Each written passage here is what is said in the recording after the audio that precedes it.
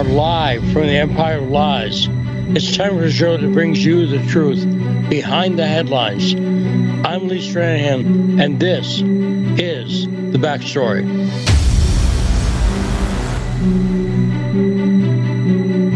So we made you a Friday, right, Rod? Yes, we did, Lee. Thank God. How you feeling? Well, I'm good, thanks. And Elon gave us a nice Thursday night, though. A new Twitter files dump, although it was not as devastating as the first one, I think, because there was no government involvement. Did that make sense, Rod? Yeah, and I think Elon's took in the WikiLeaks strategy, and he's doing the drip. Yes. Also, by the way, Andrew Breitbart's strategy, who taught that to James O'Keefe, who's perfected it. And Elon, let's talk about that Twitter files leak. But let's talk about the show first. Great show today on a Friday. First off, in the first hour, Comrade Misty Winston, will be joining us to talk about the Assange event tomorrow and other things, including Elon Musk on Twitter. And then in the second hour, our friend Ted Rall will be joining us from an island off the coast of America, a small island off the coast of America. And it's a great finish to a great week. Did you notice what happened this morning, by the way, in the EU? There's a hearing actually in Holland, to be specific. It was about the EU, but it was in Holland. Did you see who had a hearing this morning? No, I missed that, Lee. Okay, here's a hint. You'll get it right away. He was a recent guest of ours. Is that Mr. Icke? Yes, indeed. David Icke, as he talked about in the interview with me, is currently banned from 26 countries. Now, you've heard David Icke. Does he seem like an angry person? I was just actually listening to him a couple hours ago. No, he's very calm. He seems nice, actually, doesn't he? He's very matter of fact. Okay, he's banned from 26 countries. And I'm going to say, EU, you're right to do that. David Icke is one of the guys who's exposing the thing that makes EU possible. So, in a sense, I think the EU is onto something. Does that make sense, Rod? Yeah, he's dangerous for the status quo. I mean, we just played that clip of that was a EU Parliament member, I believe. I didn't catch his name. I'm sorry about that, but yeah, he was just putting it out there that the EU is the opposite of what it's supposed to stand for. It's very anti-democratic. Yes, and as opposed to the Twitter files last night, do me a favor, Rod. I gotta say this part. We are taking your calls, 202-521-1320. Now take us to the boom, and we'll talk to you. You're listening to the best show on the radio, The Backstory.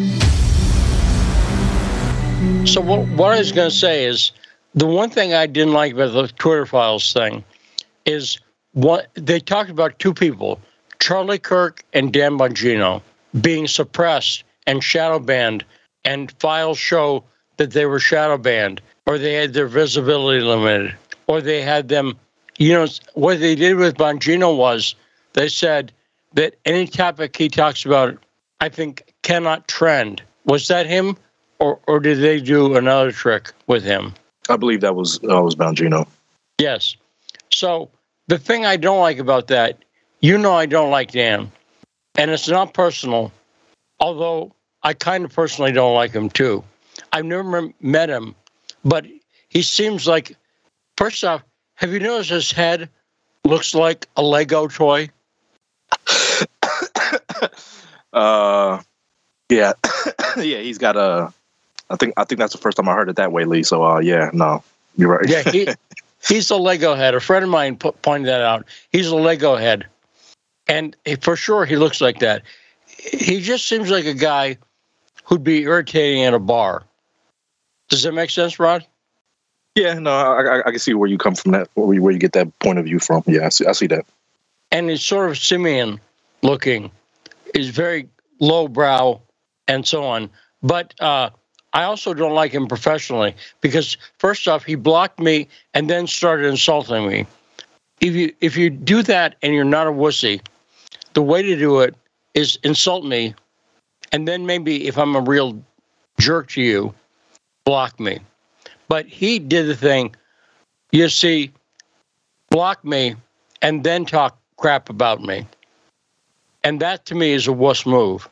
Rod, what say you? Yeah, especially with the whole social media thing, I'll make a comment and people immediately block me and then talk about me. Not that I'm on your level, Lee, but it's just like, come on, being an adult, especially, I'm obviously not talking to children or little teenagers. I'm talking to another adult, someone in some type of profession, and they immediately block you. It's just childish, or it just exposes how controlled they are, and if they're controlled, they can't, speak freely. And the kind of thing that he insults me with is that I work for Sputnik. That to him is an insult. So I don't I'm glad the Twitter Files stuff is out, but I think it gave Bongino a little too much independent cred because he's a guy that basically does not challenge the narrative on anything regarding Russia. And I pointed out that he has actually promoted Bill Browder's story in his books on Russiagate, right? Have you seen that for yourself, Rod? Yeah, I remember that happened on Twitter a couple years ago, Lee, when you were still on Fault Lines, and Twitter was different. I mean, Twitter's changed. You could say over every year it's gotten more censorship, the algorithms changed. But I remember that, and that just shows he's controlled by Fox, and I don't even think he goes on Tucker either. You see him, Hannity, and people like that. Certain people who don't go on Tucker, but Lindsey Graham he'll talk to someone like Lindsey Graham. So that shows you, what circle he runs in. Bongino seems like Hannity's wingman to harass women at a bar on a, ladies' night or something like that. They seem to have similar personalities. Although I have met Sean Hannity personally, and he was nice to me. Briefly, we had a brief conversation, and he was pleasant. But I don't like Bongino getting independent cred. Now, I guarantee you, I am shadow banned. But see, if they had brought me up and they said Lee Stranahan, Russian media asset, was shadow banned, a lot of people, including possibly Elon Musk, would go, so, am I right that I would be insulted for my proximity to Russia? The fact that I work for Russian-funded media, who does not control me. And by the way, if they want to start controlling us, fine, because it would mean less work for us, Rod. If they want to book all our guests, that's okay. But gave us some people in the Duma, the Russian parliament, get us those guests.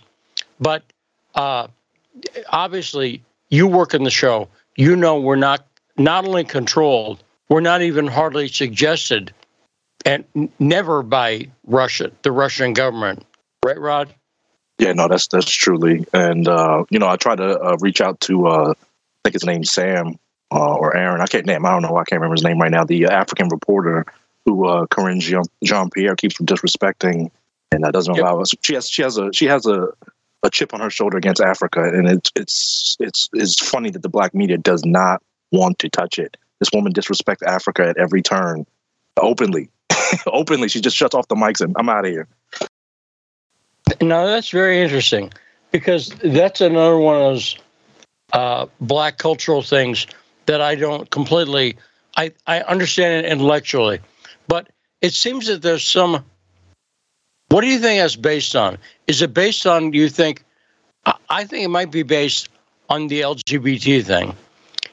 My guess is, but yeah, go ahead, Rod. That's one thing I would definitely say. Yeah, you're right. That I didn't even think about that. That is definitely one thing. Most countries in Africa are very against that, against the LGBT anything. So that would be number one. But number two, she has a different background. I know she's Haitian, but she grew up in France, I believe. So I think she's just her upbringing, and she's some, I don't know. I don't know. I'm pretty sure if you look into her past, she's probably done a lot of interviews, and I'm pretty sure she disparages a lot of African countries. Well, let's play the clip. Why don't we? We have a clip of Catherine Jean-Pierre dissing an African reporter again. So hit it. Can you take a question on the U.S.-Africa Summit? Karel, why is it so hard to take a question on the U.S.-Africa Summit when the president is leading 50 African leaders, the biggest gathering of leaders of his administration? Why is it hard for you to give me a question? It is not hard. I've answered. Would you let me answer the question, or are you going to? Okay. But you don't give us questions. Okay. I'm trying to answer your question. Go ahead, sir. Go ahead. I just tried. You wouldn't let me. Go ahead. I just tried, and you would not let me, sir. So your colleague is going to ask a question. Go ahead. Ask you a question. No, I literally just tried to answer your question. You shut me down. So now your colleague is going to. Let me ask the question first before you answer. Okay. Thanks, everybody. I'll see you tomorrow. Question on the respect for the She's very unhappy. She went to powder her nose, I think, after that press conference, because she's kind of, is it fair to say, verbally, she stormed away from the podium, Rod? Oh yeah, and again, this is audio. We can't see on visual, but she gives a look to this man, like like a F-you look. You know what I mean? She would have did the opposite of. Remember when Bush got the shoe thrown at him? She would have took her heel off and threw it at him. That's the look she kind of gives him. Now, the other thing we're going to talk about today is that Kyrsten Sinema, the senator from Arizona, who's notably bisexual. I say that because other people have noted it. I don't care. But other people have insulted Kyrsten Sinema being bisexual. And bisexuals, a lot of times, are unpopular with gay people. Does it make sense, Rod? Yeah. That's noticeable. Yeah. And so we'll talk about that. But she has become independent. She's no longer a Democrat, and she made a big to-do of it. But I think there's a lot of significant things. But even though she's bisexual, Rod, if I say this, don't giggle like a schoolgirl. She's going to be caucusing with the Democrats. Now don't laugh, because caucusing does not mean what you think it means. Okay, Rod? Yeah, no, I got you, Lee. Okay. It was a lot of restraint on your part. Let's go to the calls. 202-521-1320. The killer of owls. Owl Killer. I'm about to do a page for you on my website, a dedicated owl killer with the owl killer art that I've done. What's on your mind? As long as the owl is not in a good position, I'm down with it. I'll back it. I want to hit on the Charlie Kirk Bongino stuff, but no. You want to hit on Charlie Kirk? Are you making an announcement here? You want to caucus with him?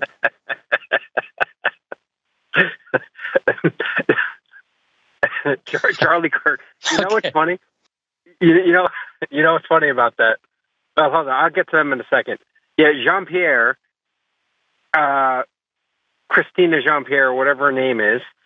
She doesn't like the African reporters. You took the word right out of my mouth.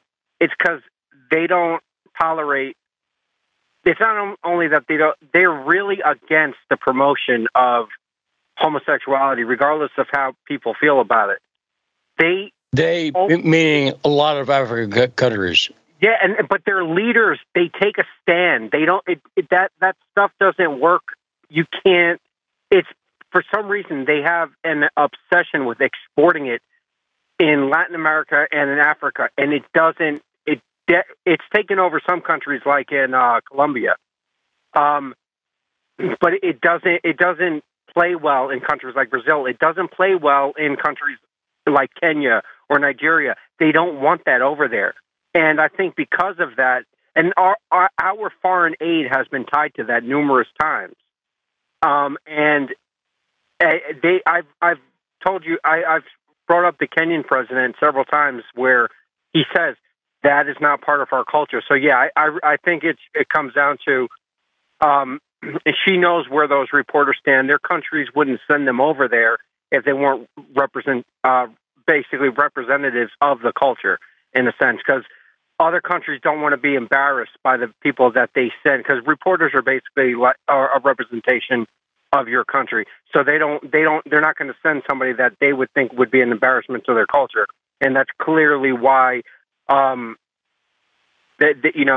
gives them a hard time, but also they seem to be asking the hard questions. They seem to be asking questions. Hey, what's going on? That's another factor. That's what it is that they'll ask questions about, hey, is this Ukraine war really worth the American tax dollars? Look what it's doing to the rest of the world. What about Fauci? What about the lab in Wuhan biological weapons lab? So they ask questions that go off script. It's the Democrats run a very, very good script in terms of who they let talk and the questions they let be asked. But I think it's that they bring up issues that other people want, but the world wants to hear about. Now, going to your boy Dan Bongino, I told you I've told you in the past, Dan Bongino is always on Hannity because they have the same agent. Now, you'll remember that Dan Bongino got big because Alex Jones had him on back in the day. Same thing with Candace Owens, Charlie Kirk, same thing with Jack Posobiec. They all cut their teeth going on Alex Jones. And when nobody wanted to hear from Dan Bongino, he was going on Alex Jones' show exposing some of the things he had. Well, when he was a failed congressional candidate several times. Even before that. Okay, and you're right. You're exactly right. People have used Alex Jones because I've never been on Fox, and I never will be, I expect. But I've been on Alex Jones. People who couldn't get on Fox were getting on Alex. But once they start getting on Fox, they dump Alex, And have you noticed that too, Al Killer? Oh, yeah, because they're told that I'm sure they get the speech that you're not allowed to spread, you're in the big leagues, you're above you're above Alex Jones of the conspiracy crowd. And if you want to keep getting the big bucks, you want to keep getting the book deals, you want to keep getting the sponsor placement, then you're going to stick to the script. And with Dan Bongino, Dan Bongino is one of the more dangerous people. I don't think anybody takes Hannity serious, but just think about with Dan Bongino. Now he gets this false street cred that Twitter was censoring him. So now people are like, oh wow, he really is somebody that is really against the system. But I mean, like the new thing that they've adopted is deep state. That is like the extent of where they're going. It's like this new discovery that is allowed to be talked about on Fox News and can be talked about on Dan Bongino.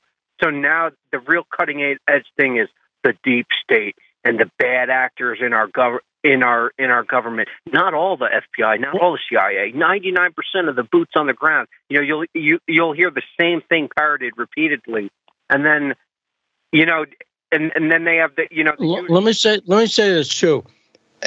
Specifically, the thing that he didn't bring up and why he started insulting me is people pointed out to him. He put out 2 books on Russiagate. Okay, Spygate and whatever, Spygate 2. He put out 2 books. He told them to put them out. He did not mention the following person one time in his books. And I bought them, and I have the books because I want to research what he said and what he didn't say. He did not bring up Strobe Talbott and Brookings Institution. Strobe Talbott, Bill Clinton's Oxford roommate, and the head of the Brookings Institution. And we know Darshenko worked at Brookings. And do you know how else worked at Brookings? I just heard Baker. James Baker. That's exactly right. Former FBI counsel who was hired by Brookings and then became the Twitter person. So people were like, Dan, Lee does good work on Russiagate. why don't you bring up Strobe Talbot? You should ask him about it. Now, if he was an honest person, he would go, well, let me ask this guy. And he'd find out that everything I reported was 100% true. He was Bill Clinton's Oxford roommate in 1969. And Strobe Talbot was significant because his wife, Brooke Talbot, was an assistant in the 92 campaign to Hillary Clinton. And Brooke Talbot's maiden name was Brooke Scherer, and she's part of the Scherer dossier. Yep. The Cody Scherer wrote the first dossier. That's acknowledged. So by leaving out Strobe Talbot, you miss a lot of the story. Does that make sense? And he's never apologized. It was that issue that he didn't mention Strobe Talbot at all. And I said, why don't you mention Strobe Talbot? He never answered. He said, you work for Russia. Vladimir, and that's all. That is their response. Is Vladimir Putin, the rabbit-eared mutant? No, that is their response to everything. Is Russia and Putin, and that's what I mean. Why he's dangerous, right? Because he's looked at as he's an off branch of the conservative, where he's the guy that's he's really on top of things, and Twitter was even censoring him. But when he repeatedly will say, and Russia's not our friend. Putin is not a good guy. He's a bad guy. He's had a lot of people killed. There's somebody like him is selling the war to the right, and what their hopes are exactly right. That people will buy into it because he's on other stuff that they like. It's almost. It's a poison pill. They give you something. They give you something that's good, but inside, it's going to kill you at the end of it. And so that is why people like him are so dangerous. I would rather have a clown like a Sean Hannity. You know where Sean Hannity stands. You know what I mean? Like he's a straight rhino. Look who he has on his show, Lindsey Graham. Also, I'll say this about Bongino. I believe that Bill Browder got to him personally because he said some stuff and we know for a fact Bill Browder is a Fox News loves Browder. I think Why? Because. No, partially why is because Fox News and Murdoch funded the Magnitsky Act. Yep. So that was Bill Browder's pet cause. But Dan Bongino knows that Fox News loves Bill Browder. So he gets especially angry when I say, why didn't you call him Bill Browder? Does it make sense? Oh, yeah. And again, he won't, whether it was Murdoch or it was Browder personally, it's the same thing. They are, and you know why they won't bring up Strobe Talbot or Cody Scherer, why he won't bring them up? Because then you got to look at what happened in the 90s. And then you got to, that's why they will not bring them up. Then you got to see, it'll take you right back into, the CIA being over there, propping up Boris Yeltsin and, basically robbing Russia of their natural resources. That's why they don't want to go over there, because they don't want you to see the origin. They don't want of where everything comes from, and then it'll take you right into Khodorkovsky, and then stuff starts becoming just too obvious to you. So if you cut those people out, you never get there. It's like and Khodorkovsky gets you to the Carlyle Group and Rothschild, so on. And then Biden, and then Obama, and McCain.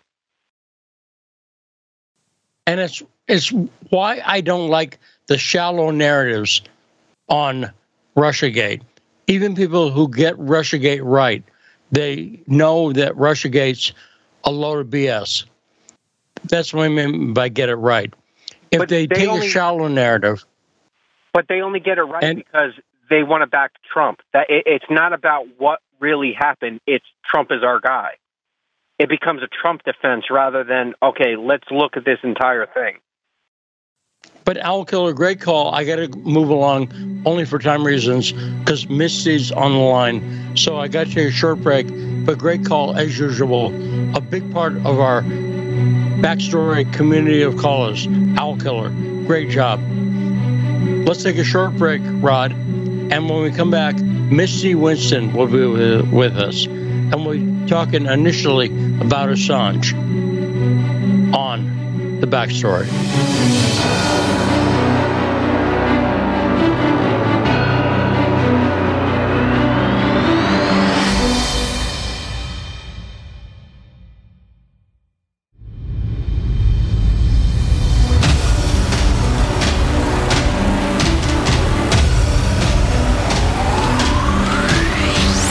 And we are back on the backstory at Washington, D.C., on your radio at 105.5 FM, AM 1390. Joining us now, great friend of the show and all-around fun person, Comrade Misty Winston. Hey, Misty, how you doing? Hey, I'm doing really good. It's good to talk to you. It's good to talk to you, too. So let's talk about the Assange event going on this weekend. Let's start with that. Yeah. So tomorrow, December 10th, is International Human Rights Day. So, of course, you can expect a lot of really hypocritical tweets from, some of the worst offenders. But because it is International Human Rights Day, the Assange community is holding events all across the globe in solidarity and in support of Julian Assange. So there's events taking place in the U.S. in Tulsa, Seattle, Denver, D.C., and Boston, I think are the ones that are listed.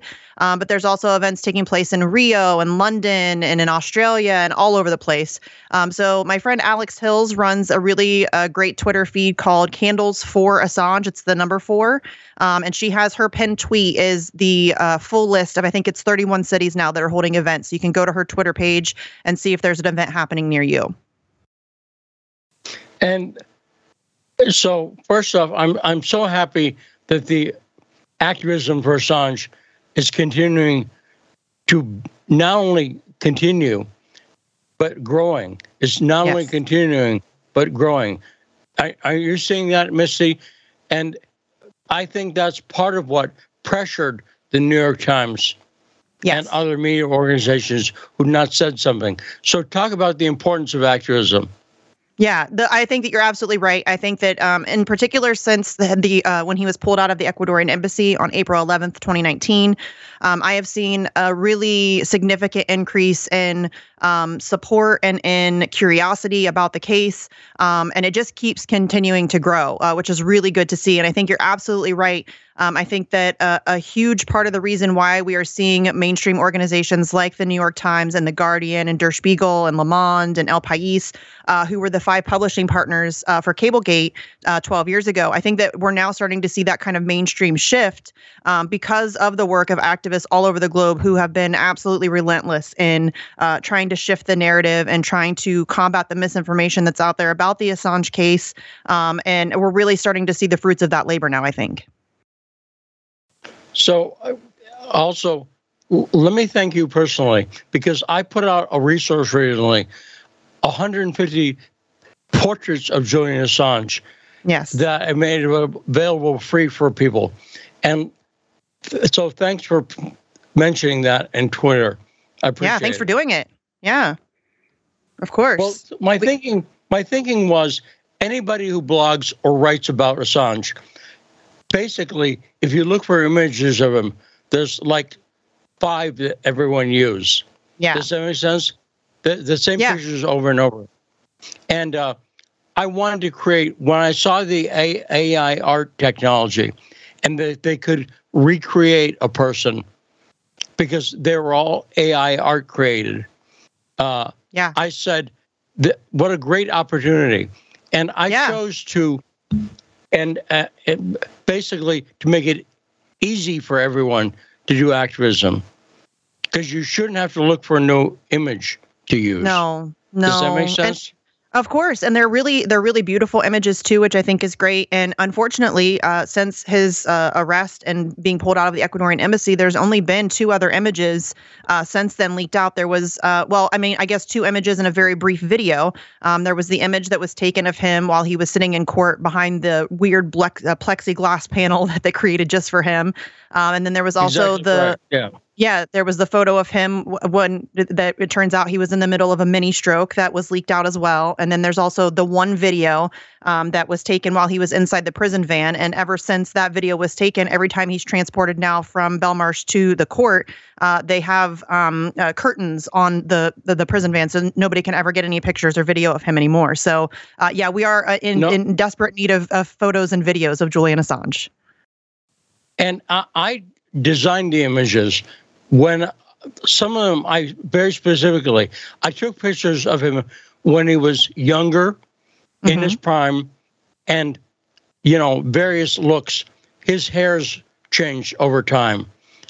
He's had shorter, he's had longer. But I chose those pictures on purpose because I wanted to present him, the way people remember him. Yes. And I also very specifically made a number of pictures where he's outdoors at the beach or something like that. Not that that's realistic, but I want people to see him free. Yes. I wanted them to think about Assange free. Does that make sense, Misty?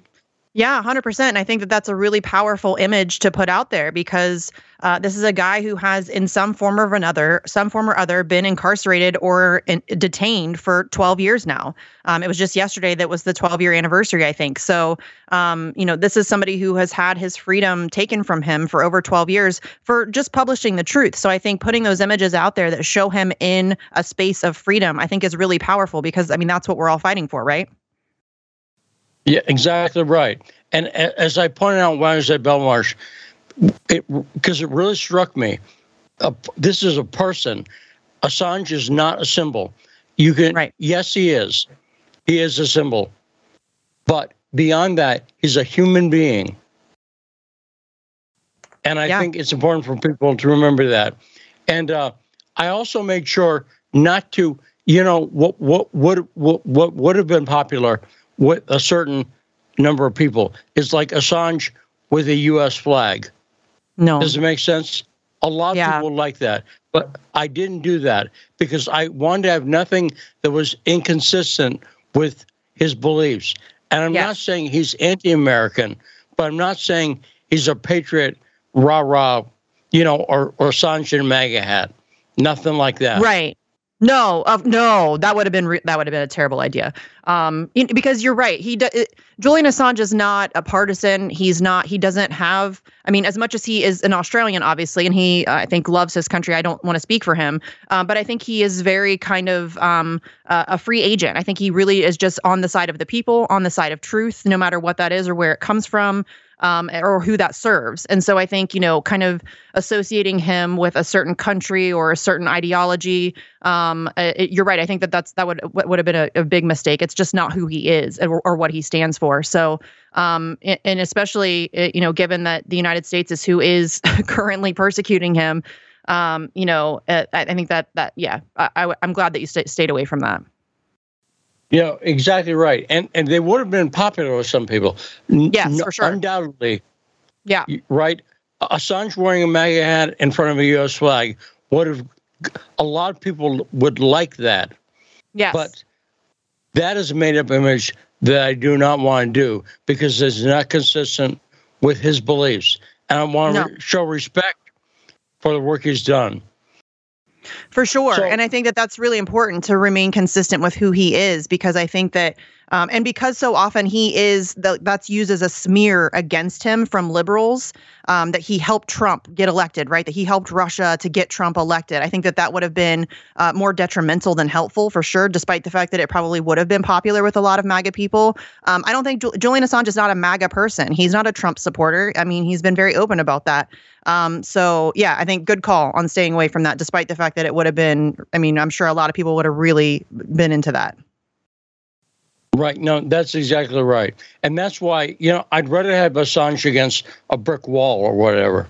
Yeah, agreed. It's Keep it neutral. And also, as my girlfriend pointed out, Assange is easy on the eyes. Assange, let's face it, Julian Assange is a good-looking person. So a lot of the images just captured that. Does that make sense, Missy? Yeah, 100%. I think especially he has really striking eyes. And I think, and my mom has said this as well, I had my friend, I commissioned her to paint a portrait of him. And my mom saw it and she was like, oh, he has such nice eyes. Like he just has a really nice face, like a really warm face. And I think that that's really accurate. I don't know him personally, so I can't speak to like his personality, but I think that, yes, you're right. He is a good looking guy. And I think he's got really striking eyes. And I think that really grabs people's attention when they're first seeing images of him. And that's why the way it works was I fed the AI 15 images of Assange. So when I say I picked, in his prime, what I mean is the images that I fed, if I had fed him all recent pictures with a beard and so on, they would have spit out a version of Assange based on that. But you feed the AI images. The way it works is you give it images. So I picked ones, various hair length, and various, his facial hair changed over time. And I wanted to have a variety of those looks. But the thing that struck me, a lot of is exactly what you said. He has great eyes. Yes. And the AI actually does a very good job of reproducing people's eyes and the little expressions around the brows. Does it make sense? People definitely smile and their brows wrinkle. And AI is very good at that. Yeah, and they all came out really good. I mean, you can really see the kind of nuances in the facial expressions, which I think is really cool to see. And the fact that you were smart enough to, I'm glad that you chose a variety of different images because, like you said, to kind of evade being followed and all of that stuff, he has changed his hair and his facial hair numerous times over the years. But what never changes is those eyes. Yes, no, and. His hair broadly, but Assange, I wanted to give because here's the thing. A lot of activism, I think you'll agree, but if you don't, feel free to disagree. A lot of activism is simple stuff, blocking and tackling, making lists, having people's phone numbers, having material to produce activist material, having stuff like the pictures handy. If you don't have to produce that picture yourself, you can take a picture that I've created or that I've made available. I didn't really create them. AI did. But right. You took the time to do that. You know what I mean? That's your work. Like that's as much as AI created it. But yes, I think you're absolutely right. I think most effective activism is incredibly simple. It doesn't have to be this huge grand gesture, this very loud, maniacal rally or whatever. A lot of activism is just writing an email or making a phone call or hanging up a flyer or, those very simple things. And especially in particular with Assange activism, because we are combating a huge media blackout that is just now starting to break. But over the course of the past 12 years, there's been a huge media blackout. Just getting information out to people is, really the task at hand because so many people don't even know who Assange is. And further, they don't know how what's happening to him affects their lives.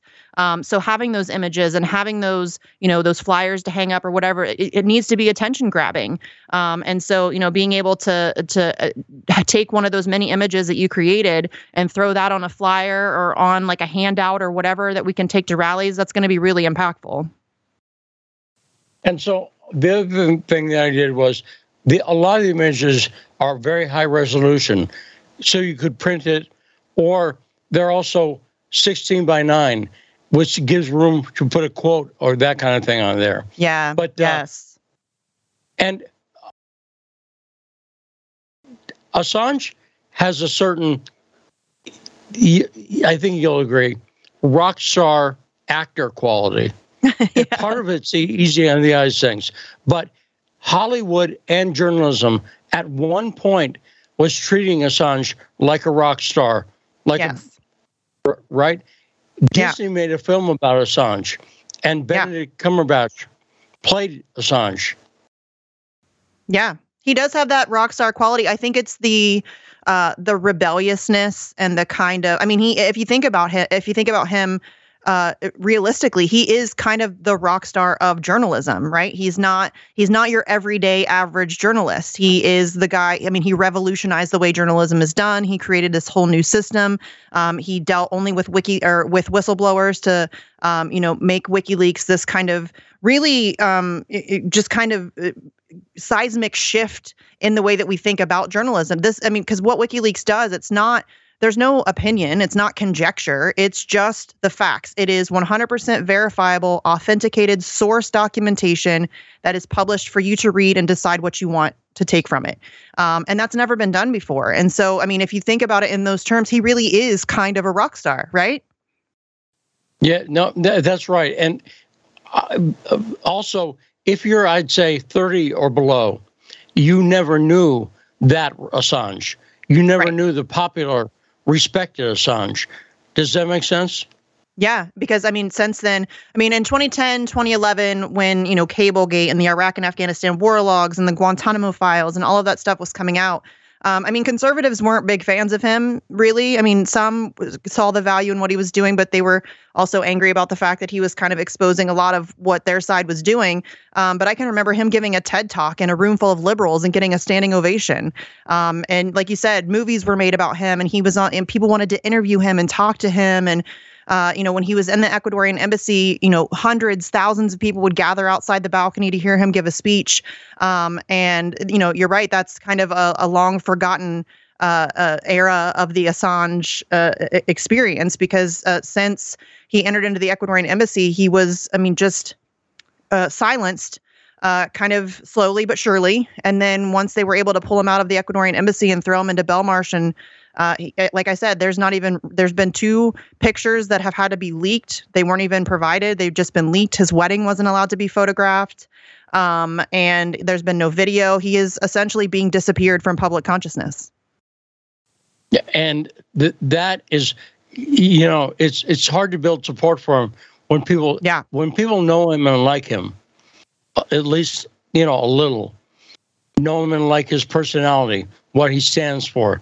That's the first step to my mind. And I really urge people to blog or do social media stuff with the notion of informing people, basic stuff.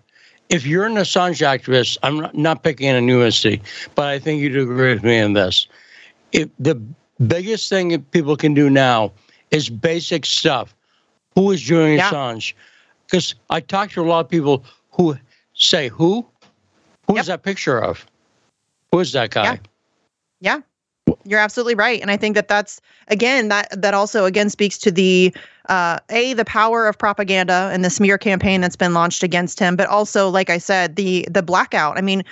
Most people, like I said, the average American citizen either doesn't know who Julian Assange is at all. They don't have a clue, or they vaguely know who he is. They might be like, oh, that guy that helped Trump, or, oh, the guy that does the leaks, but they don't really know who he is or what he stands for, what he's accomplished, what he's done. They have no idea about what he's exposed and the numerous, just millions of documents. Again, 100% verified, authenticated source documentation of crimes and corruption from governments and corporations the world over.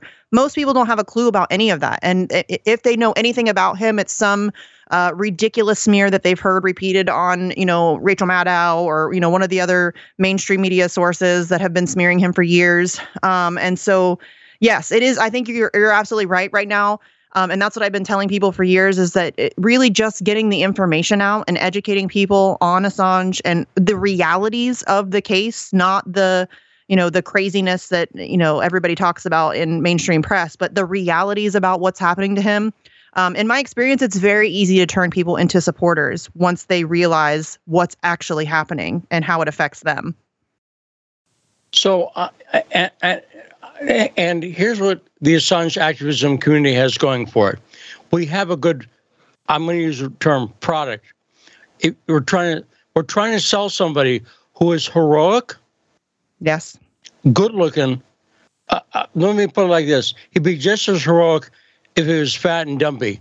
However, trying to sell that product is a little trickier. Does that make sense? For sure. So yeah, of course. And I mean, that's just an unfortunate product. reality, right? That's an unfortunate reality. Right. Especially for people like me who are fat and dumpy. But Assange is a good product. So get out there and sell it. Yeah. Really get as many images as you can on social media and basic info. Now, you said that tomorrow's Human Rights Day? International Human Rights Day, yes. Now, Misty, what does the concept of human rights mean to you? Well, I think it means and it's so funny to me because, I live in the United States of America. We profess to care about human rights, but in my opinion, I think we're probably one of the worst violators of human rights around the globe.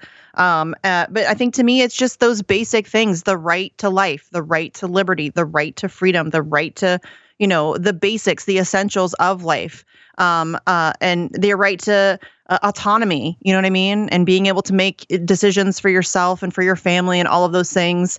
But I think it's a very broad, kind of idea. And I think it probably means a lot of different things to a lot of different people. But again, this is just one of those days that to me, I think it's like a Hallmark holiday, right? It's like Valentine's Day. It just gives people an excuse to virtue signal. And we're going to see that tomorrow. You're going to see people on Twitter and on other social media platforms who are horrendous violators of human rights the world over.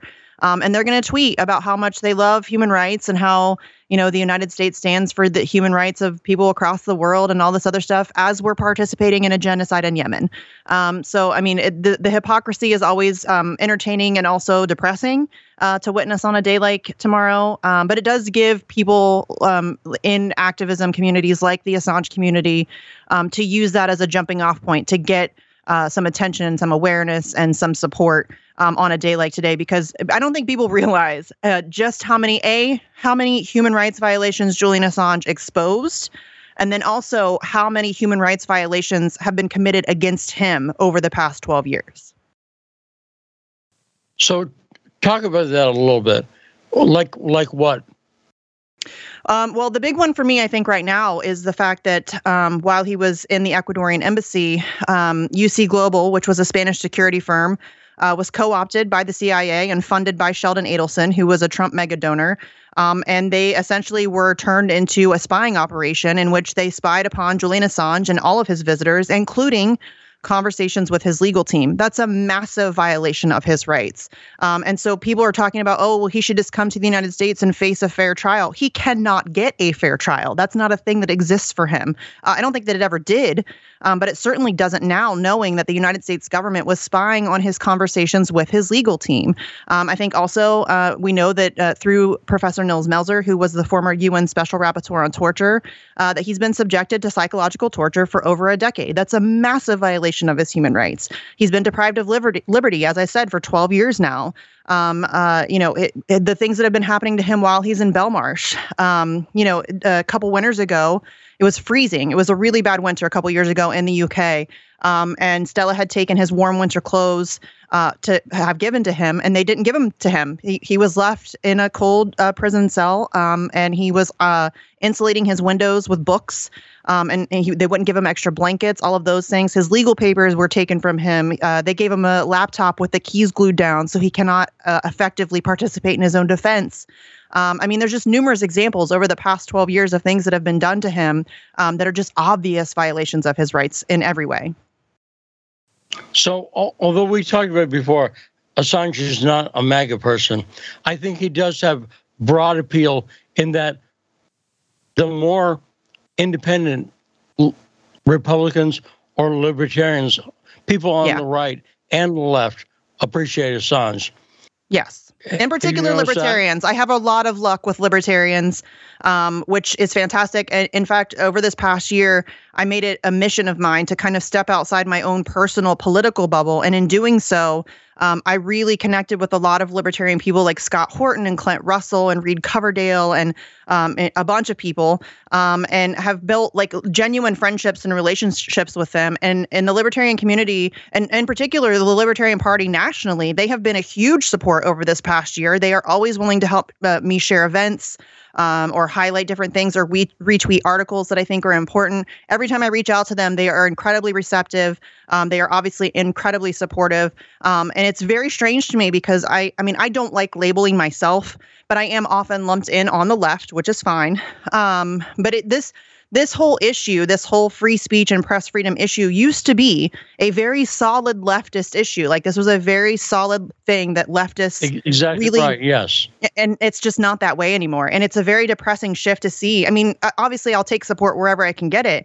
But to see the people who, I am often aligned or, I'm lumped in with or aligned with on other things, to see them leave this issue, to leave this issue behind, to throw this issue away, when to me it's maybe the single most important issue, because it impacts everything else. You can't fight for anything if you can't speak, right?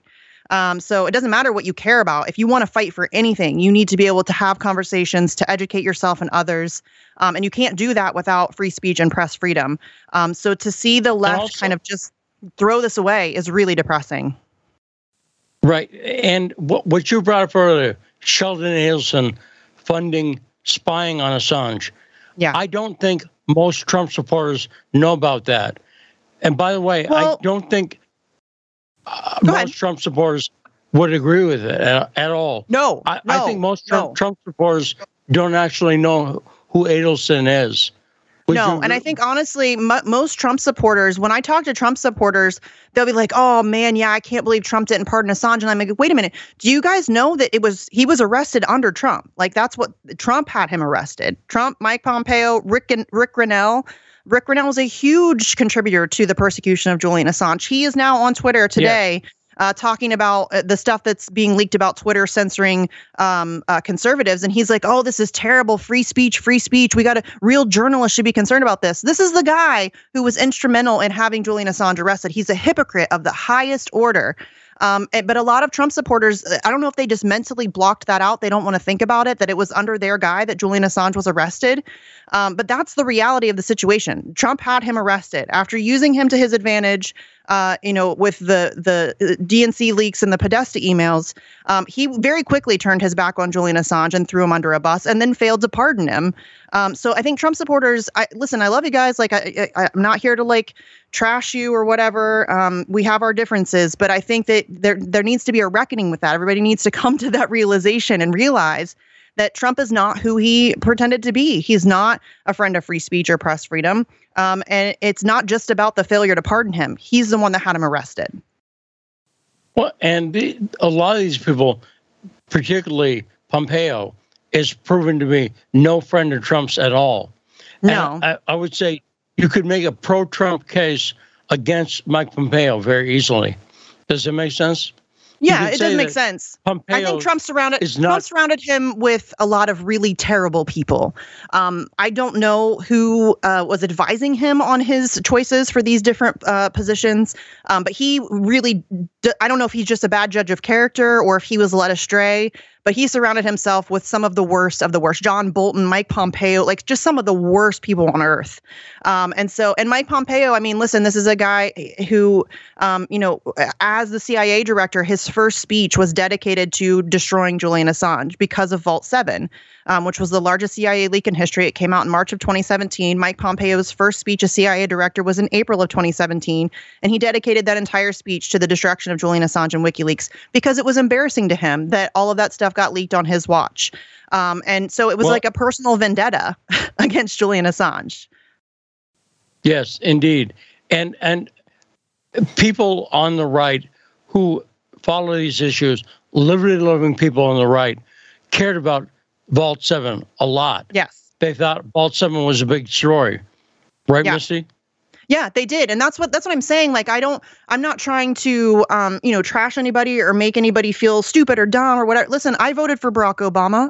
You know what I mean? I got Obama. Like, I get it. Like, we all have been led astray by political characters, every once in a while. But I just, I think that the right needs to come to terms with the realities of Trump. He's not an outsider. In the first Republican debate, he said, look, I've used this system to my advantage. I bought you. I mean, he's been an inside game player for a very long time. And I think that they're good at kind of the presentation of him as some outsider, or the soap opera that is the drama that they used to distract us all. But really, we are on our own, and we all need to come together across ideologies. Like I said, I've been reaching out to people outside of my own political bubble to raise support and awareness for Julian Assange, because that's how we're going to get stuff done. We have to come together as a people and really, we can't have the disagreements that we have until we deal with the system that's designed to kill us all. You know what I mean? No, I think increasingly a lot of people on the left and the right are seeing that. And yes, the Assange community is the place where all of that comes together. I've noticed that the Assange community is really peace central and freedom of speech central. So great appearance, Misty. Thanks so much. You have a nice weekend, okay? Thank you. I really appreciate you having me, Lee. Have a good one. Great job. Let's take a short break, and when we come back, we'll talk about more stuff. Kyrsten Sinema and Elon Musk and other stuff on The Backstory.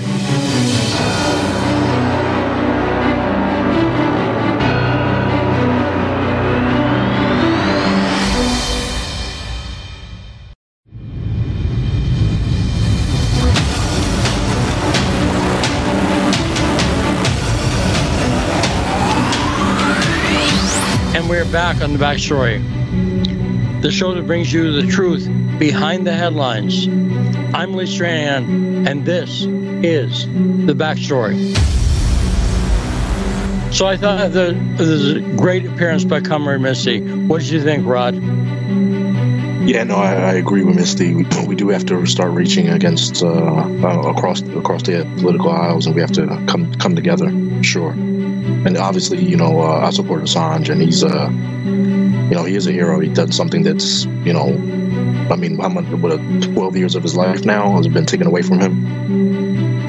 Yeah. And I think it's very important, too, that people on the right and the left think about their activism a little bit and try to be active for Assange in a positive way and present a positive image of Assange.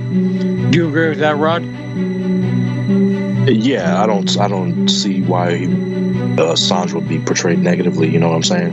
I think that would just be a partisan thing, and which the only establishment looks at him negatively.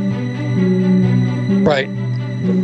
But coming up this hour, the great Ted Rall, artist, cartoonist, and bon vivant, Ted Rall, will be joining us at the bottom of the hour. And Rod, take us to the boom. You listen to the best show on the radio, The Backstory. Okay, so let's talk more about the cinema thing, then go to Elon. Lee, I got a little bit of news for you. Go for it. The reporter that we played that clip, his name's Simon. Just to clarify, Simon said he's going to come on the show. Really? Yeah. That's fantastic. Good job, Rod. Okay, so we're going to stick it to KJP, Corinne Jean-Pierre, for not giving my man any time to talk. Right. I was just saying, let's bring him on, then cut him off and hang up on him. So he feels like, why did I get in this career? So let's go to a clip. Let's go to another clip here. Let's talk about Brittany Griner, because we talked about it a little bit yesterday. But since then, there's a bit of controversy, and it's more than a bit. So the Biden administration lied and said we had waited we're given one choice.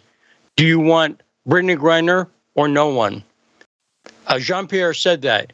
You heard that, right, Rod? Yeah, they've all been repeating that line. It was whether one American or no American. Now, in fact, what happened was Russia gave them a choice. Do you want Whelan or Griner? They gave them a choice. And they chose Griner. Now, whatever you think, do you agree with that choice? And some would say, if Whelan was a spy, they had more of an obligation to get him back. Does that make sense, Rod? Right, exactly, yeah. I agree. It seems to me, I mean, I don't have any proof, but, just with the multiple passports he had, it seems like he was a spy for America. And also, they've repeatedly said about Brittany Griner, she was illegally detained. She was not illegally detained. So even if you think the sentence for her was too harsh, and I would agree with that. And if you want to argue that in general, sentences for marijuana are too harsh, I'm with you. If you have a petition, I'll sign it. But it is a lie to say that she was illegally detained. She was caught red-handed or green-handed, I guess, with a vape cart. So am I saying anything controversial there, Rod? Factually? No, that's all a fact, Lee. And there's another piece of this that a lot of people don't know, but an NBA player who played in D.C. for the Wizards, Gilbert Arenas, he was interviewed and asked about this whole incident, and he said, and this is basketball in the sports world, so I believe him. He said that this isn't Brittany Griner's first time getting in trouble over there.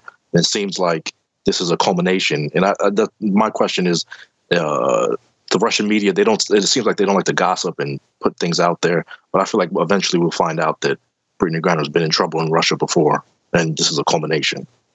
And also, notice that she was tried on trafficking charges.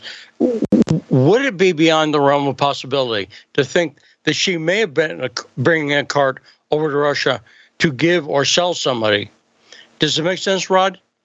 Well, she's popular over there, so yeah, she probably has some girlfriends over there, and hey, it's probably hard for them as Russian citizens, and she's a celebrity, so I could see that, giving it to another girl to get in favor with her. Because weed makes a good gift. I'll put it like this: not in this case. It didn't work out for Brittany, so it does not make a good gift for people in Russia, but it makes a nice gift. Does it make sense, Rod? Yeah, it makes for a great night too, as well. So I can see, like you said, yeah, I can see her giving it to somebody or planning to give it to somebody. And it's easier than carrying a big bottle of Glacier or vodka or something. It's a lot easier. It fits in your pocket. So I think that I'm not surprised, but the Biden administration saying that she was illegally detained is a lie. Again, you can tell the truth and still oppose the sentence she got. And I do. And by the way, I'm not fired for saying that. Notice that. But the Biden administration chose her over Paul Whelan. And then, did you see what they did? NBC initially reported the story correctly on Twitter and linked to it on Twitter. And then Jordan Chantel, a writer I know, used to be at Breitbart, knows that NBC took down their original reporting and self-censored. They self-changed the narrative. You saw that, right, Rod? Yeah, that's two stories within almost a month's time, I guess you could say, because the Paul Pelosi, they took down their original reporting on that as well. That's exactly right. They take down one set of facts that seems factual and well reported, and then they don't apologize and say, you notice they didn't say, we made an error about the Paul Pelosi story or about this one. They didn't say, we got it wrong. That's error correction. I'm in favor of that.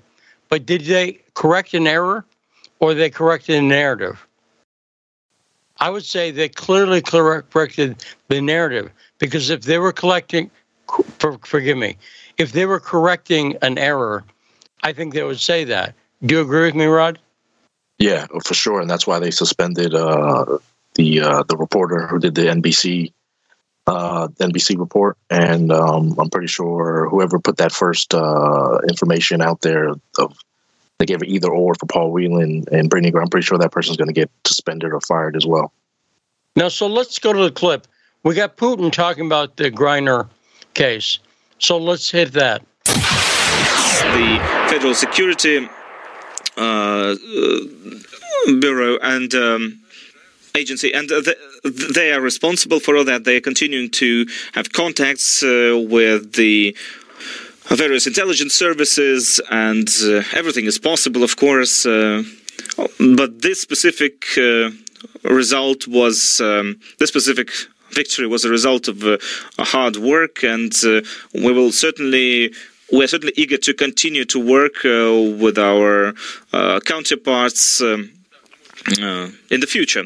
Now, whether we could consider this as a prelude to improving our dialogue with the U.S. on other aspects, on other matters, that's not something that we specifically intended to do from the outset. I don't think we could just go from these talks, from these negotiations to resolving some other matters, but this does create some kind of a different atmosphere. Maybe that will yield some positive results. Now, as for the contacts between the various intelligence services, the CIA and and others, that was not our initiative. That was initiative of the American side. President Biden proposed that we did that, and we didn't expect those talks to result in anything too positive. They were just business as usual. We have agreed to continue to talk in the future. And I would say, actually, the way the Biden administration handled this, lying about it, about Whelan versus Griner, is an example of why Vladimir Putin called it the Empire of Lies. We did not act honorably. You agree with that, Rod? The U.S. did not act honorably. Yeah, for sure. I definitely agree with that, Lee. Putin's faced a lot this week. He's also commented on Merkel's admission, and he said he was surprised that she would make this admission, and that was always her intention. So, he's had a lot on his plate. Exactly right. But, I don't expect it to change relationships between the U.S. and Russia at all, because the U.S. has proven itself to be the Empire of Lies once again. They're even lying about this story multiple ways. First off, saying that she was illegally detained. She wasn't. Second off, saying we were given a choice, Griner or nothing. That's not what Russia told them. Yeah, exactly. Exactly. Now, also, one thing that occurred to me about this, I was talking to a friend of mine who was Russian, okay? And I have not looked into this. But this guy they traded him for, Victor Bout, apparently, I know this won't shock you, Rod. If I told you the Western narrative on Victor Bout was a bunch of lies, would you be shocked? No. I brought this up to you back when you were on Fault Lines, Lee, a couple of years ago. Probably, I think, around, I forget why this was brought up, but when I watched the movie, I looked into it, and I saw 60 Minutes. I did a story on him, and there's all this FBI and CIA people around it. When I saw that, I was like, this doesn't seem like, what I mean? Once you just start seeing all these FBI and CIA people on 60 Minutes trying to make him seem like, they call, like people are saying online, what makes him so notorious if he's a gun trafficker, and he's working with the U.S. So it's just, they created a narrative on him, and they made a movie surrounding it. And also, they're talking about a lot of stuff with him. The big black mark against him is he's an arms dealer. He's always called that. He's an arms dealer.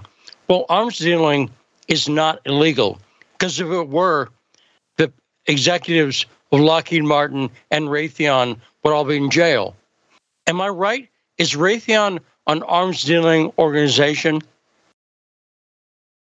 For sure. I mean, they're all involved with this whole Ukraine.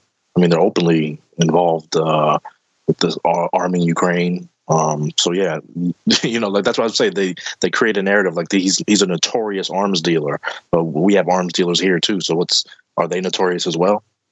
But then they'll say, well, Victor Bout sold to Al Qaeda, and I don't know that, but let's go with that. The U.S. sold to Ukrainian Nazis billions of dollars of arms to Ukrainian Nazis who have a kill list. I would say, who would you say is worse? I know it's like saying, Hitler versus Satan. I know it's like saying that, but who is worse, Al Qaeda or Ukraine? The Kiev regime, the Kiev Nazis, the Banderites. Oh, man. That's a tough question, Lee. But I would have to say, well, they're both doing it to their own people. But I would have to say, just because of the time we're in, I'd have to say Ukraine, that they're worse.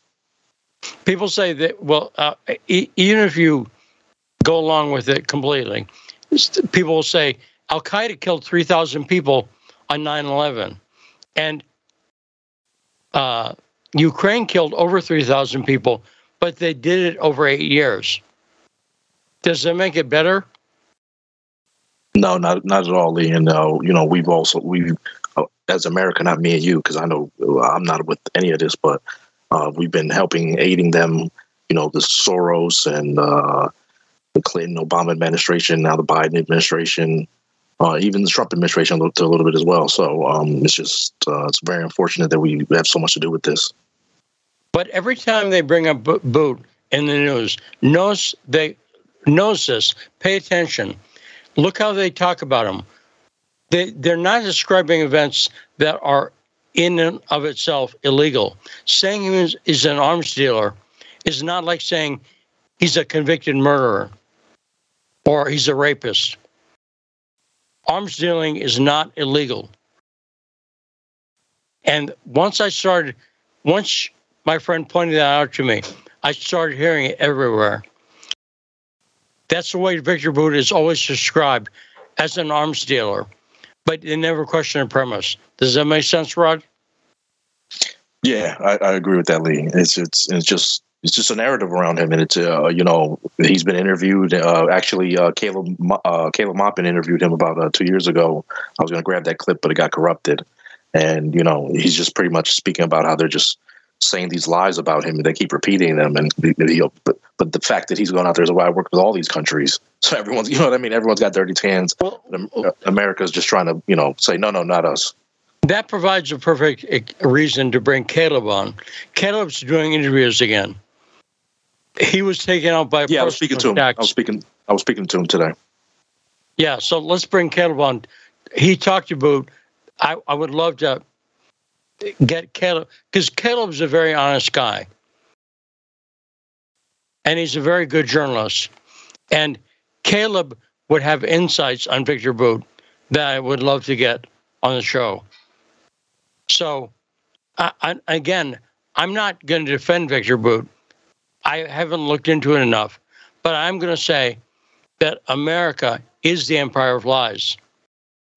And so they're not going to put a narrative out about the guy that's positive.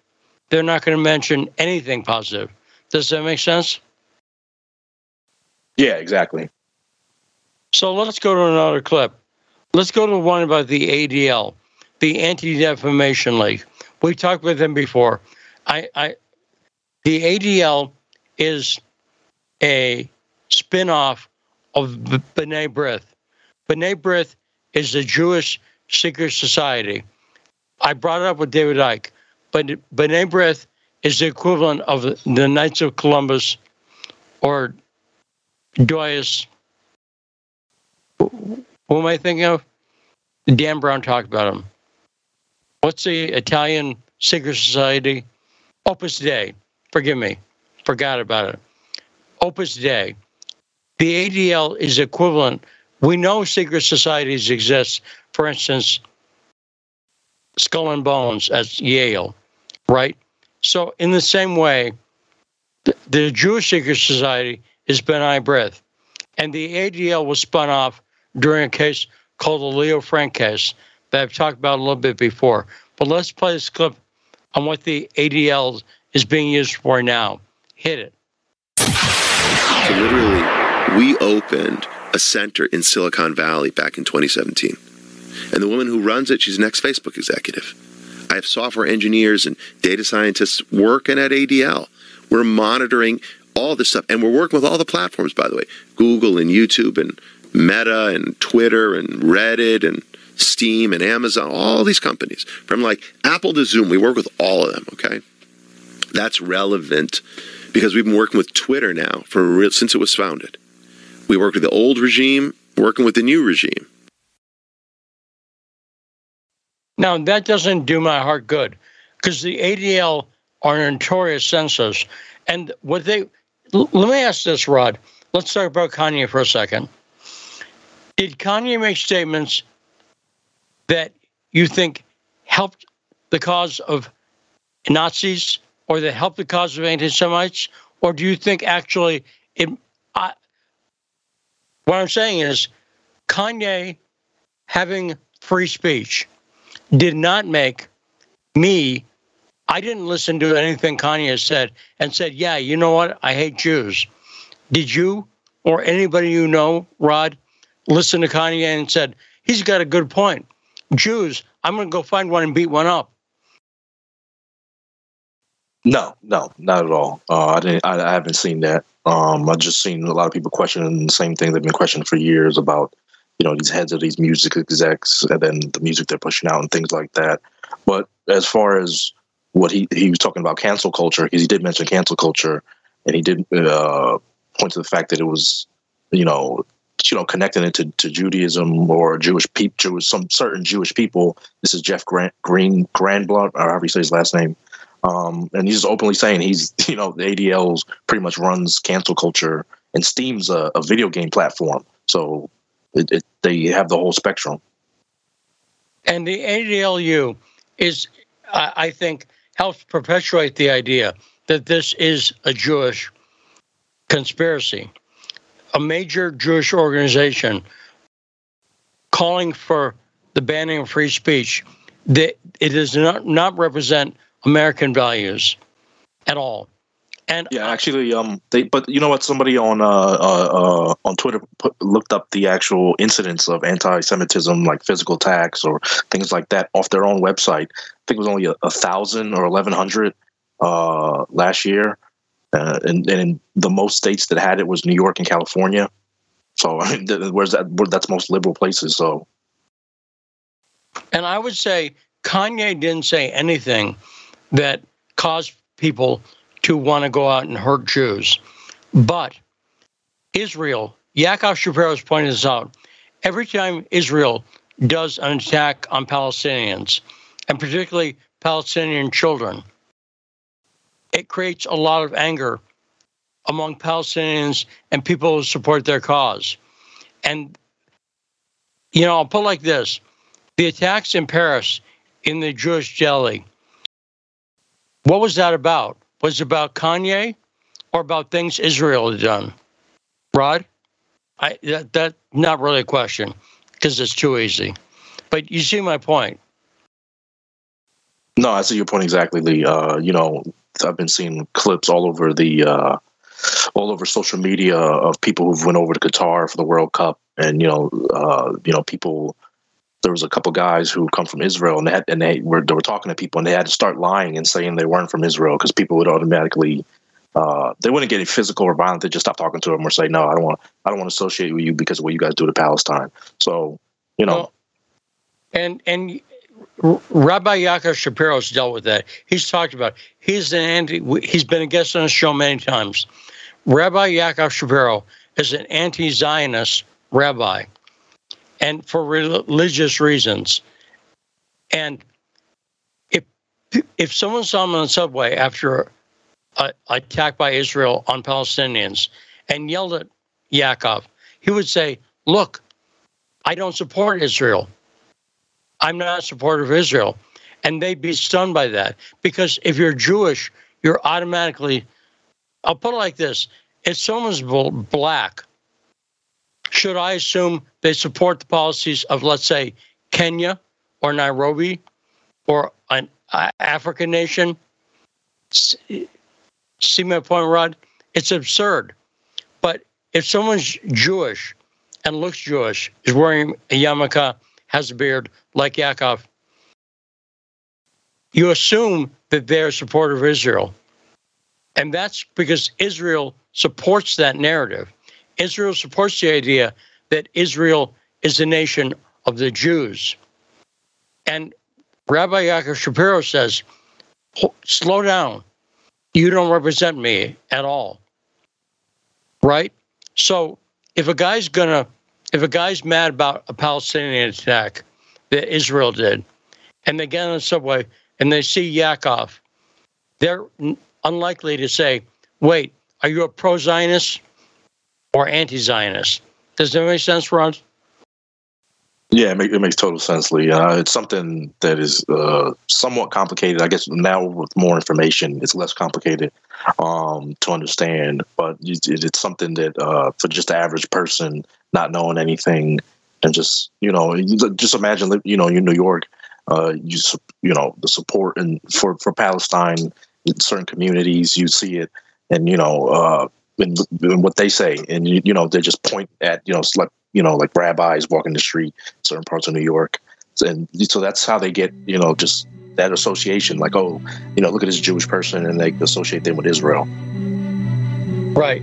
It's shocking. And it's why Yaakov's a great guest on the show. And we appreciate him being a guest. And I appreciate his friendship. So let's take a short break. When we come back, we're talking to Ted Rall, artist, author, and bon vivant. Ted Rall. Up next on The Backstory.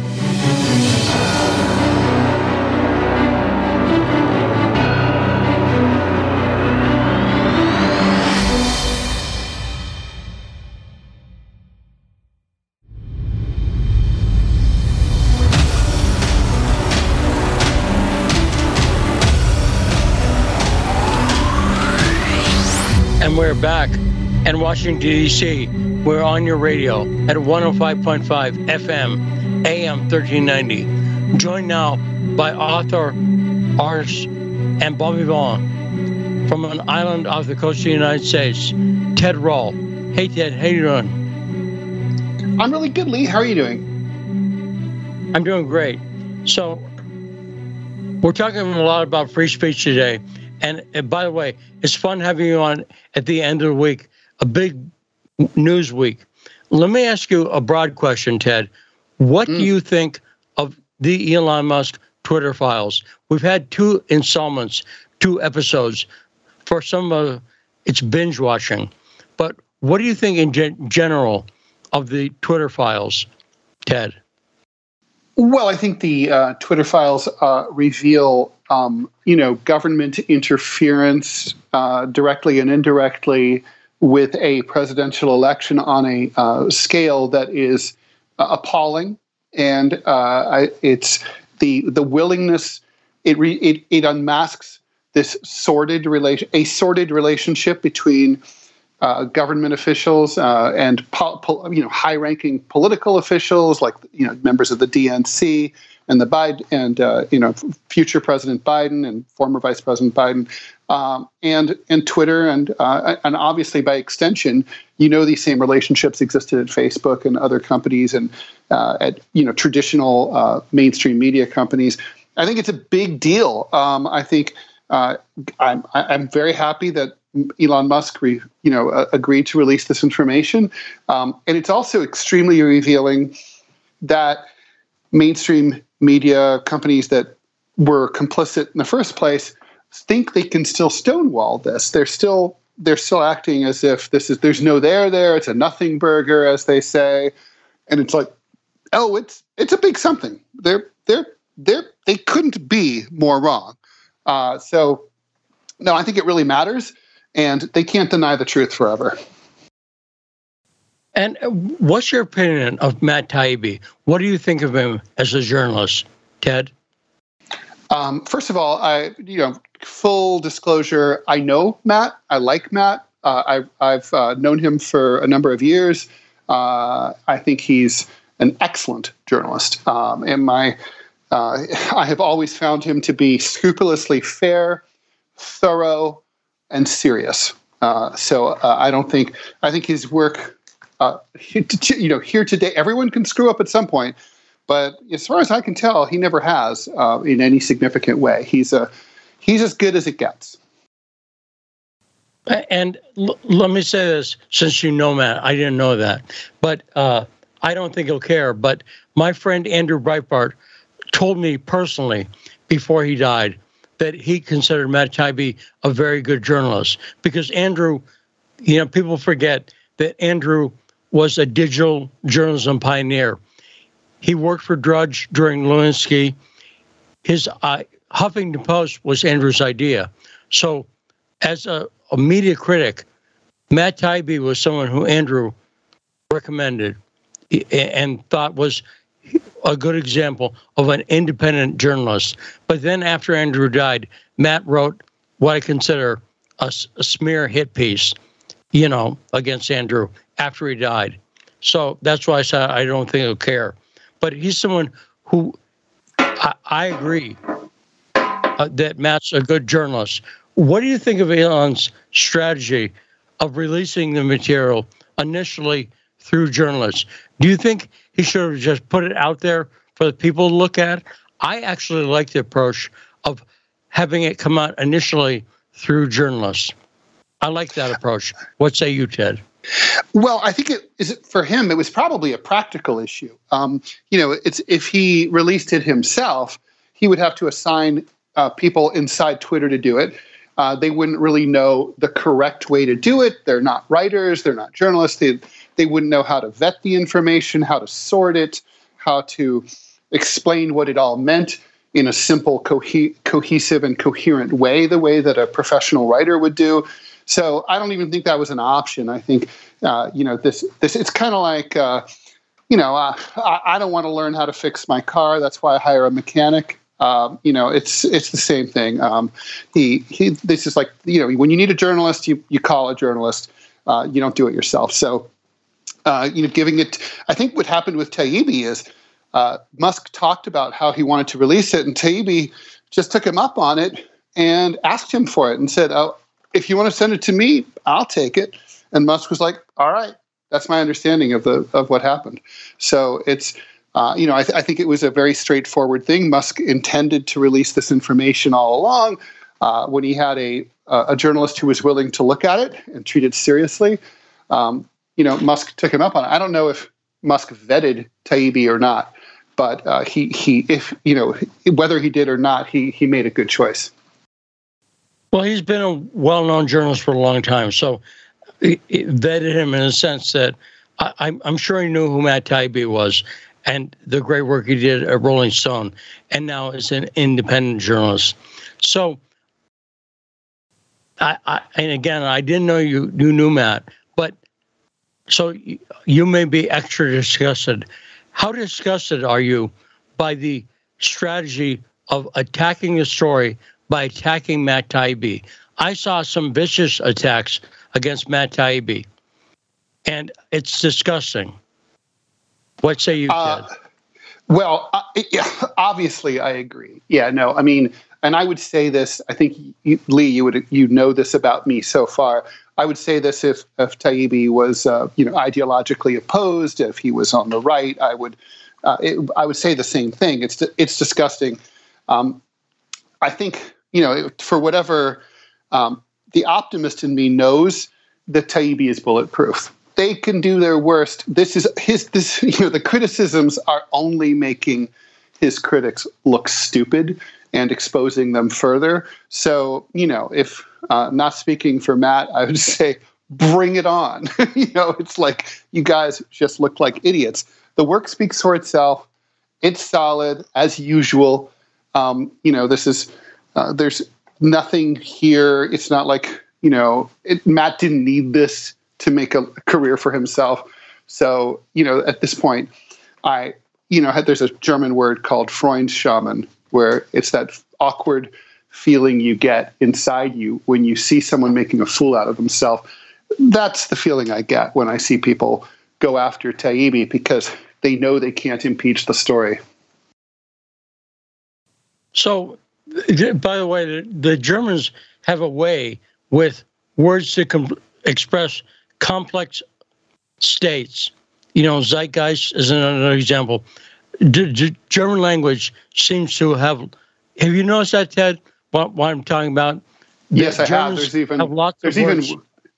Yeah, like there's that, I forget, there's a word for one of those words, I need to look it up after we hang up, about that feeling you get where after you have a conversation or some kind of conflict, they call it like an elevator or a stairwell moment, where you feel like you think of the zinger you should have used at the time, but it didn't occur to you, and you're just like, darn, I should have said that. There's a word for that, and that needs a word. Yes, I think that's right. They have a way of putting a word to describe something that once you hear it, you go, oh yeah, that's life. Schadenfreude is another one. They're big words, so they sometimes hard to pronounce. But it's props to Germans for that. And by the way, not props to them for the Nazi thing. So I want to see. Not that. I'm fair, but Ted, speaking of not fair, let's talk about the Brittany Griner, Paul Whelan conspiracy, and I'll start with the guy they traded him for, Victor Bout, is called all over the media a Russian arms dealer, as though that's illegal. And our arms dealers aren't in prison. They're in fancy restaurants on Sundays for brunch, because they all work at Raytheon and Lockheed Martin and other arms dealers. What is with calling, since when is being an arms dealer not something that America approves of? They don't like freelance arms dealers. They don't like retailers, but wholesalers they seem fine with. What say you about arms dealers, Ted?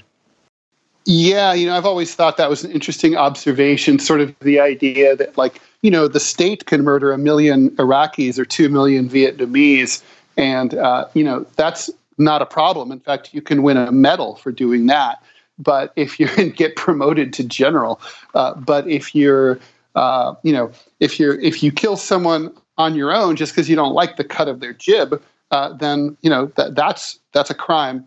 You go to prison for that. Freelance murder is illegal.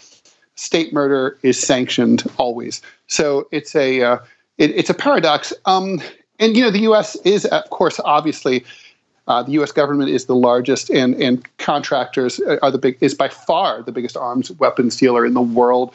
It exceeds its arms sales exceed the next, I think, 8 countries combined, and that includes some very major arms producers like France, China, Russia, the UK.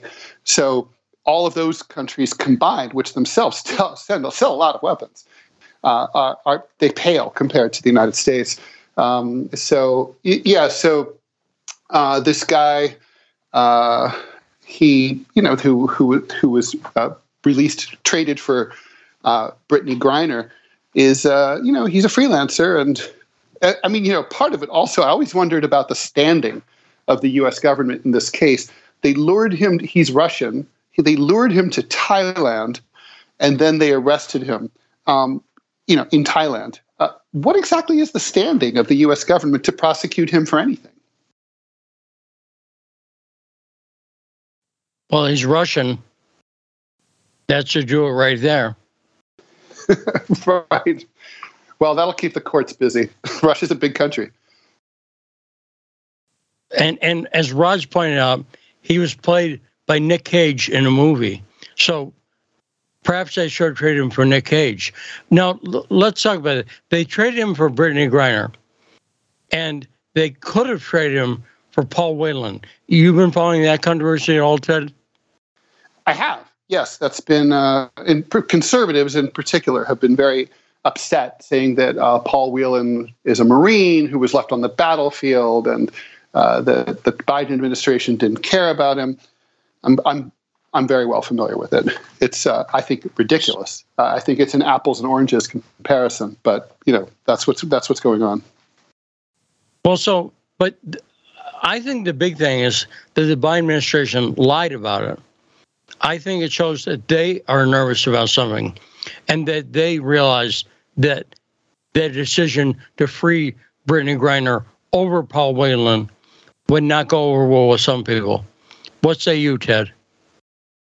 Well, I think that Paul Whelan wasn't going to be on offer by the Russians, and may never be, because look, it's hard to say, right? I mean, like, until you look under the hood of the evidence that the Russians had against him. But on the surface, the speculation is he just doesn't look like an innocent man.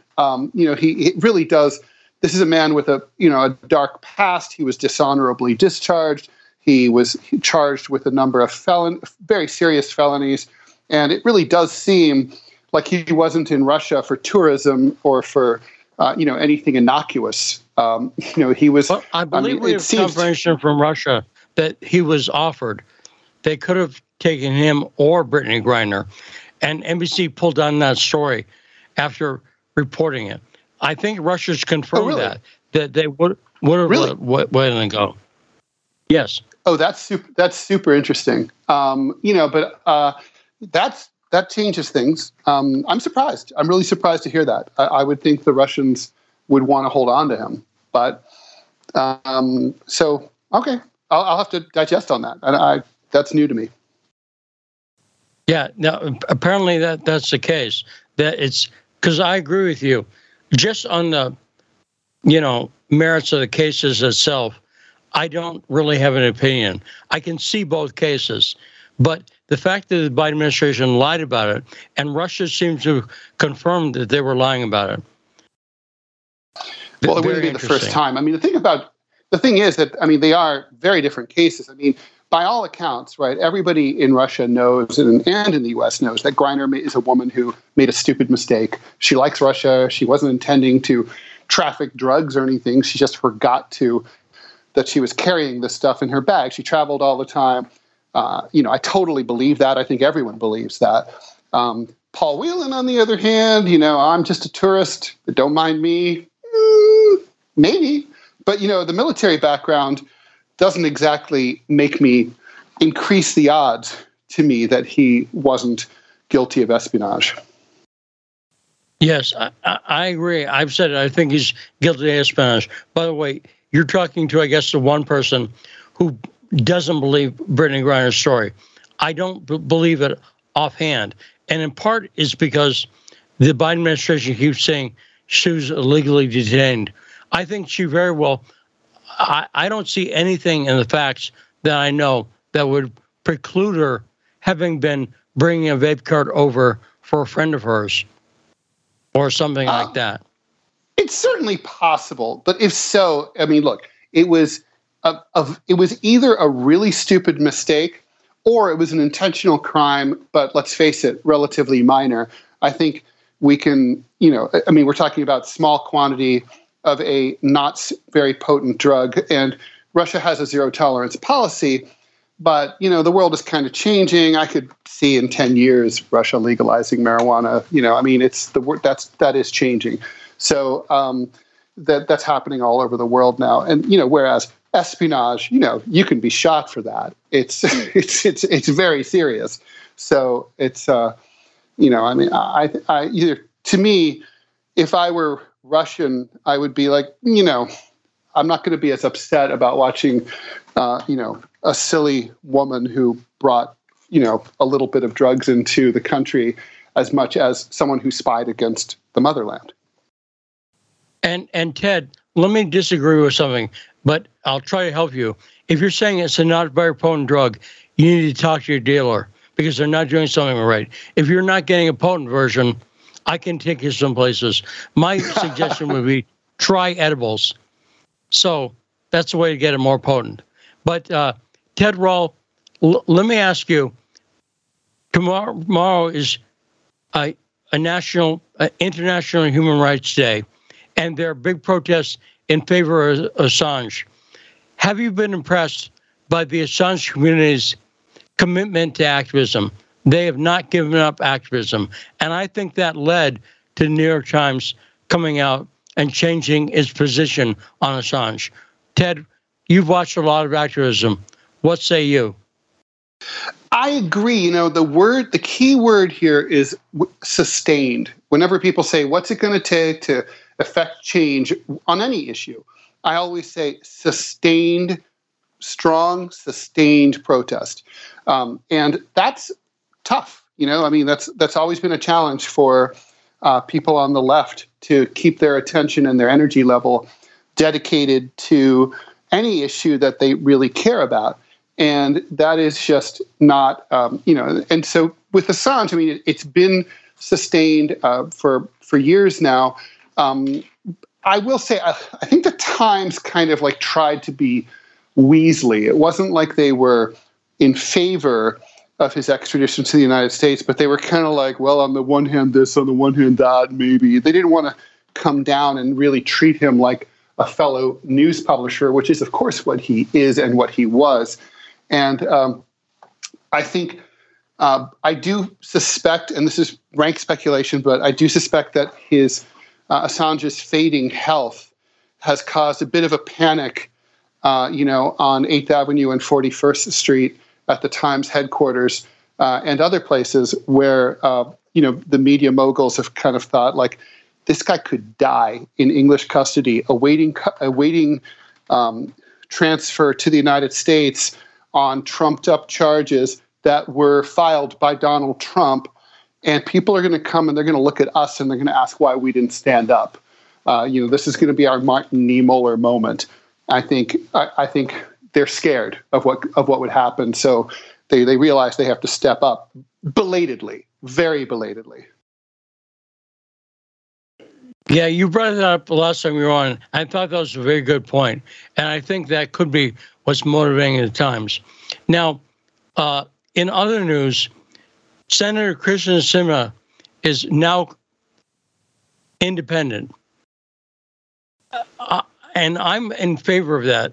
In the sense that Kyrsten Sinema is like Joe Manchin. She's one of those senators who's clearly not a lockstep Democrat. And I think saying she's independent is in part a career move on her part, but I think it's accurate. And saying she's going to be caucusing with the Democrats, it puts her in a category like Bernie Sanders. I think on issues like abortion, let's take that. I think Kyrsten Sinema is pro-choice, and for that reason, would not become a Republican. But what do you think of Kyrsten Sinema's move, Ted?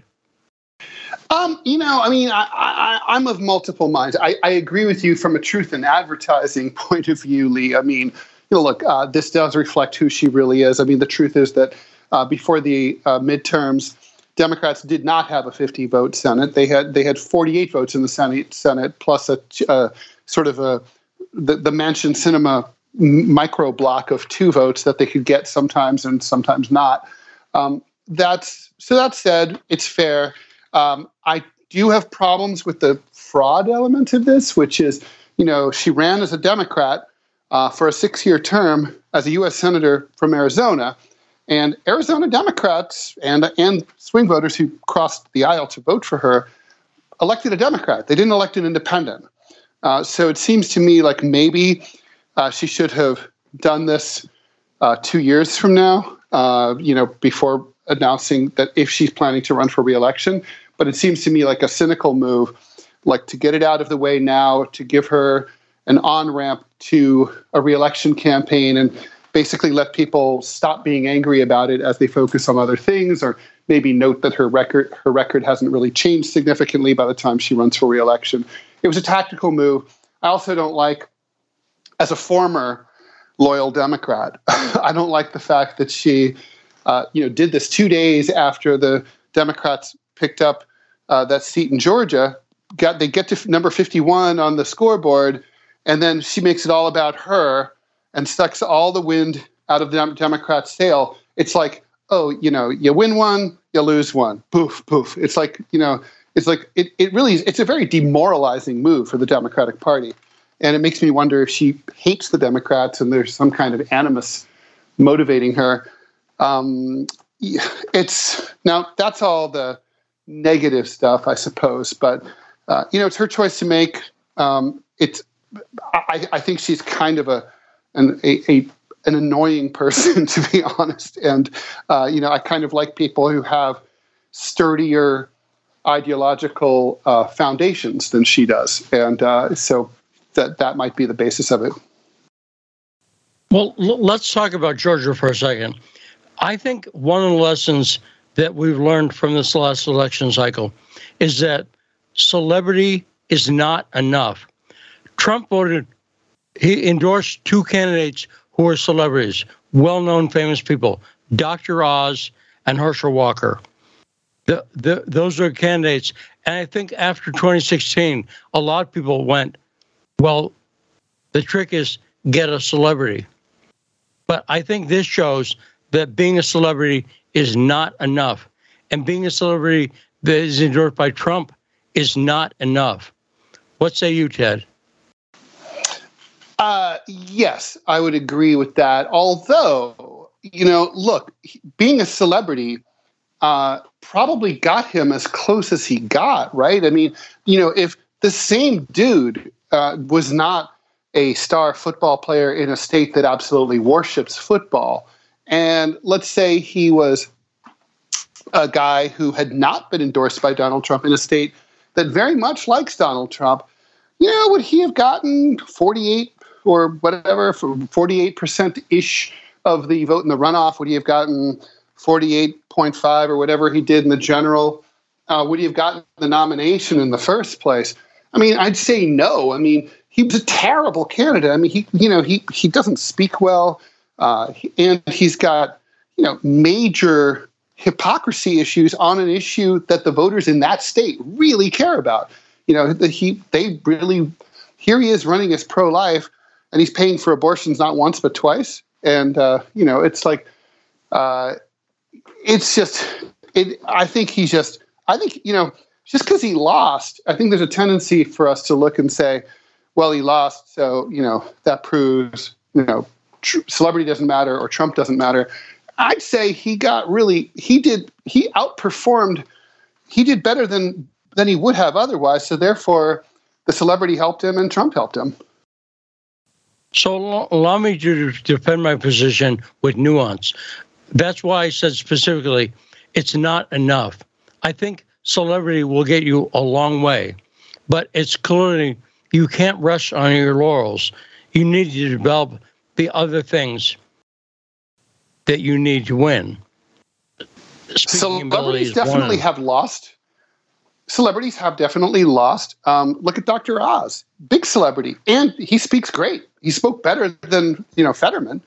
He still lost. So celebrity gets you, it gets you into the game.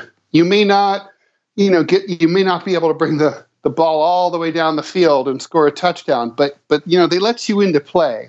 That's what it gives you, and that's not nothing. And as someone who barely survived a stroke, let me say that, Ted, that was a very ableist comment of you, saying that Dr. Oz speaks better than Fetterman. Because how dare you be ableist, Ted? Well, what do you think did speak better than Fetterman. What do you think of the term ableist, by the way? As I think it's dorky. I think it's an example of where I'll call it woke language, whatever, goes too far. Now, what say you, Ted? I think it has its place, but it's been radically overexpanded. So, for example, would it be ableist to not hire someone who is physically handicapped for a job, for like, say, a desk job that they could easily perform just as well as someone who was, fully had all their physical, the quote unquote normal physical stuff. Yeah, absolutely. And that is illegal. It's discrimination. It's immoral, and it should be. But, for when you're talking about for something like politics, running for U.S. Senate, we talked about this before, Lee. I mean, obviously, everybody, I still have concerns. I mean, I'm sure that, like you, Fetterman will continue to recover, and hopefully he'll do great, and he'll be just fine very soon. But it's that the timing is the issue here, right? With I think the voters of Pennsylvania had the right to consider the fact that he was suffering the after effects of a stroke when he was running against Dr. Oz, and that's totally fair to include. It's not ableist to say, like, for example, is it heightist to say that someone who's short is probably not going to do as well in the NBA as someone who's tall? That's just an observation of simple fact. No, right. And the most, by the way, the most ableist sport, heightist, is tetherball, where the rules are tall guy wins. But let me launch an ableist complaint about something art related. I'm really mad about web designers, and now I'm complaining not as a person who had a stroke, but as a person who has bad eyesight. What is with web designers designing lots of pages now? It's a very hip graphic look, and you don't know this, Ted, with gray letters on a gray background, slightly darker gray on a light gray background. Have you seen that aesthetic look on the internet, Ted? I have. The Washington Post website does that sometimes. I have seen it, and it's really bad. I mean, so I live in Manhattan, in New York City, and one of the things I noticed is that they use, for the signage, they use Helvetica, and it's white lettering on a black background. And that's not an accident. It's not like an aesthetic choice just because it looks cool, which it does look cool. It's because white on black is literally the easiest to read. So for people who have any kind of impaired eyesight, their best shot at being able to see that they're at Times Square or 14th Street is to see the signage that way. The web is no different. I mean, white on black is best, but black on white is second best. That's just bad design. I mean, you want people to be able to read it. I don't care how cool it looks. You have to be able to read it. A friend of mine taught, who I worked with at Access Hollywood. He taught at Art Center of Design in California, and he used to tell his students, contrast is an important value in graphic design. So you don't need to do white and black, but doing gray on gray is very bad. Ted, always great to talk to you. A great conversation with Ted Rall. Thanks so much. Have a great weekend, Ted. And thanks so much to Comrade Misty and all of our great callers. We'll see you Monday here on. We provide a lot of contrast on the show on The Backstory.